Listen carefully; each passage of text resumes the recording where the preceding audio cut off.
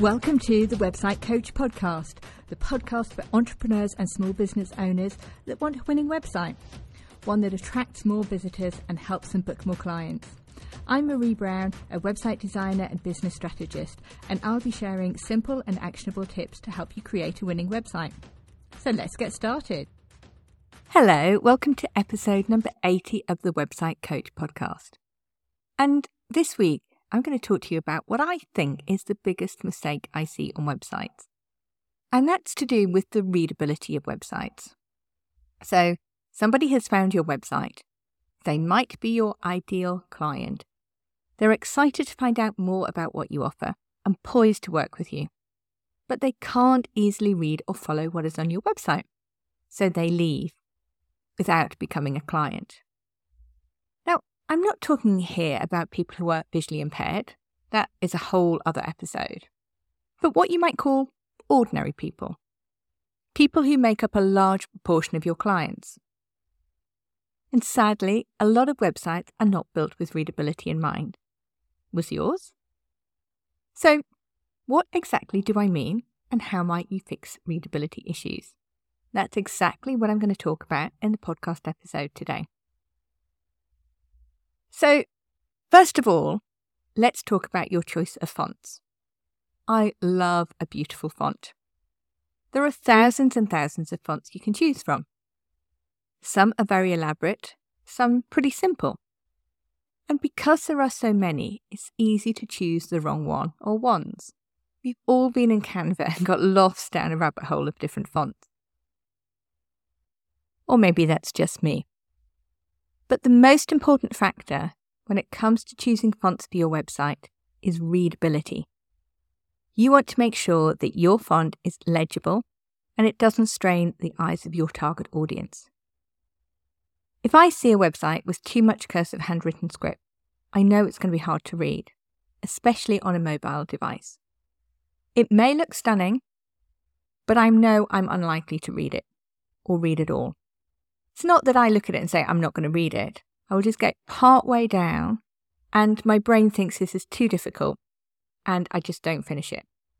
Sorry, this is the truth. And I know I am not the only one. Of course, if I'm very interested in the content, I may persevere. But even then, I'm unlikely to read as much as I would do with an easier to read font because it's harder.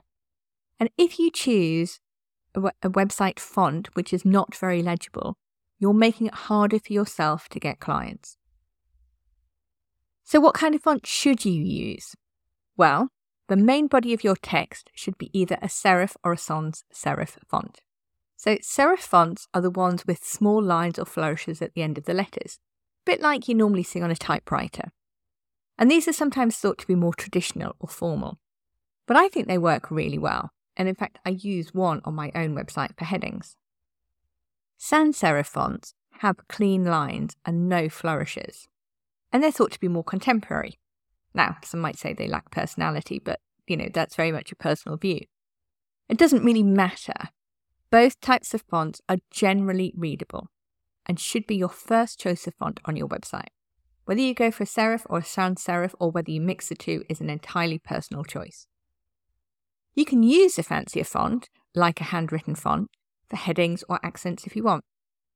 But use these sparingly.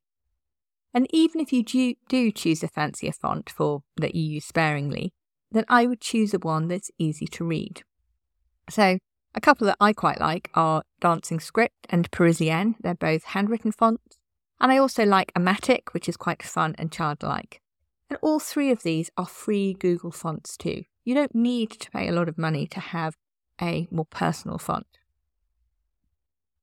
Another really common mistake is having fonts that are too small or too thin. So, small fonts can be difficult to read, especially on smaller screens like smartphones, while thin fonts can appear blurry or fuzzy on some screens. And it's a bit of a shame because I actually quite like a thin font, but we're talking about readability here. And I know these fonts can look good, but if they're harder to read, there is a significant portion of the population who just won't read it. And I'm not just talking about the visually impaired or the elderly.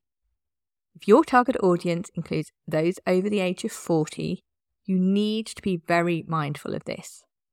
Our eyesight is just not what it used to be. Much as we might try and deny it and put off getting reading glasses as long as we can, significantly before you might need reading glasses, you're going to have an issue with reading small fonts on screens. And another factor to consider when it comes to font readability is the spacing between letters and words and the line spacing. If the spacing is too narrow, it can be difficult for the eyes to distinguish between individual letters and words.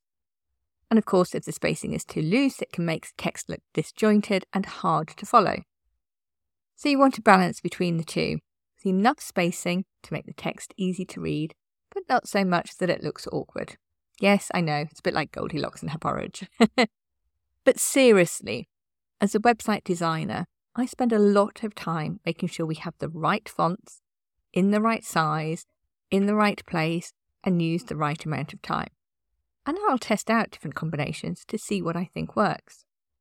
And then I'll look at these on a mobile too. Not because I enjoy doing this, and for the avoidance of doubt, I do not enjoy this part of my job, but because I know how important it is. So the second mistake I see with regard to readability is colour contrast. And I have a real thing about colour contrast on a website. And I remember a couple of years ago, a well-known coach in the UK very proudly revealing her new website. And so many people gushingly telling her how much they loved it. It did look great, but she used a lot of pale text on a dark coloured background. And I found it hard to read. I know she paid a lot of money for her website, a lot more than I charge, just saying. And to be honest, I don't think she got the best result. Now, she did end up having her website redesigned again by another website designer a few months later, and it's now so much better. But in that interim, she probably lost people because of that issue of the colour contrast of using pale text on a dark background. I'm not saying you should never do this. I often build websites with sections where there is some white writing on a dark coloured background. And it can be really effective to highlight something. But like the elaborate font, you need to use it sparingly. And the other mistake I see is coloured backgrounds with writing that does not have enough contrast, so it's harder to make out. And this is a bigger mistake, as it's harder for anybody to read. And there are checkers that will tell you if the contrast is enough. So one is using Coolors.co, so that's COOLORS.co. And that's a fab website that does lots of things with regard to colours. And one of which is actually you can put in the two colours that you're looking to put together and it will tell you what the contrast is like. So use Coolors or something similar to check if you're not sure. The other thing on using colours for fonts is to be really, really careful with this. I am a massive fan of using grey and a relatively dark shade of grey, somewhere sort of a mid-grey to a dark grey. Black is quite harsh if you're using a white background, and the contrast of that is often too great for people to be able to read easily. And obviously a very pale grey is too light. But I've seen people use different coloured fonts like purple or something like that, and they're just not easy on the eye either. So grey is definitely my preferred colour of choice for font. You can get away sometimes with other colours, but you've just got to be quite careful as to which ones you choose. And obviously, if you're using them sparingly, that is fine, but don't use them really for big chunks of text. And while we're on the subject of colours, using white space and headings to break up text will improve readability. Just like it's hard to find what you're looking for on an untidy desk, it's hard for your audience to find what they are looking for on a website that is cluttered. Don't be afraid to space everything out. Okay, next one is text placing. And this is another issue of readability I often see, especially on websites that have not been professionally built or built by VAs, etc., that don't specialise in website design. So what am I talking about? Well, things like text that on a desktop goes from one side of the screen all the way to the other. Because if you're viewing on a desktop, you have to scan your eyes too far. So just try this now. Try and look at something where you just have to move your eyes slightly to the left and then slightly to the right. And then try and look at something else where you need to move your eyes more. Quite nauseating if you have to do this repeatedly. So when I'm building websites, I limit the width of text to 1080 pixels wide. Yes, I know that's quite precise. That's what the eye can easily read, and that's certainly best practice. And related to that is the alignment of text. So centralized text can look really cool. But again, too much is not as easy to read as either left-aligned or right-aligned text. Why? Well, because your eyes are starting and finishing in a different place each time. And I don't like that. Okay, the next important factor in website design is navigation. And I know this is readability, but bear with me because I think it is related very closely to readability. Now, I did a whole podcast episode on navigation. So if you are interested in finding out more, then it's only back at episode 60 on just called Website Navigation. So go and check that one out. But clear and concise navigation is really key to making your website user-friendly. So keep your navigation simple, put it at the top of the screen, and use menu labels that are easy to understand. Basically, you want to make it as easy as possible for your target audience to find what they're looking for. This is not a treasure hunt. We're all busy and we will give up or get distracted if we can't find what we're looking for easily. The fifth one is mobile responsiveness. Now, I am shocked. I'm not easily shocked, but I'm shocked at how many websites are still not easily readable on a mobile. You probably encountered some. I encountered one just yesterday when the mobile version is exactly the same as the desktop, but shrunk. And, I mean, this basically, for a start, it looks very dated, but it also makes the font too small to read on a mobile device. I mean, come on, this is 2023. Mobile responsive websites have been around for, 8 years or so. And there is literally no excuse for that these days. So if your website is on a mobile just a shrunken version of your desktop, then it's time to upgrade. Because over half of all websites are now viewed on a mobile. So you're basically not showing a readable website to half the people who are checking you out online. I'll just leave that one with you. Okay, the final one is browser compatibility. So I recently started to use images in WebP format for some of the websites I was building. Don't worry, I'm not going to bore you with technical details. But basically, this is a format that Google prefers, so it will potentially rank your website higher. And it gives good quality images with a smaller file size. That means your website will load quicker. And a lot of website designers are now using this format of images because it's basically better. Except, one time when I did this, I got a message from a client who didn't like the website I had designed. She said I hadn't taken on board her comments, etc. Now I emailed her straight away and we had a Zoom call. And what she was seeing on her screen was not the same as I was seeing on mine. And I completely understood why she was confused that I hadn't taken on board her comments. And I didn't realise it at the time, but WebP was screwing up her website on her PC. And I had something similar a few days later with another client. I really did think I was going mad. So I spoke to a help desk I use when I need to, and they were asking how this client was viewing their website. Which browser, so that's like Chrome, Safari, etc., and what version. So both of these clients, I think, were using an old version of Safari, which doesn't support WebP images. So, of course, the help desk, which is full of techie people, said the solution was that they needed to update their website browser to the latest version of Safari, which obviously does support this image format, because all the browsers support this image format now. But this was not the solution, because we don't know what version of a browser my client's target audience might view the website on.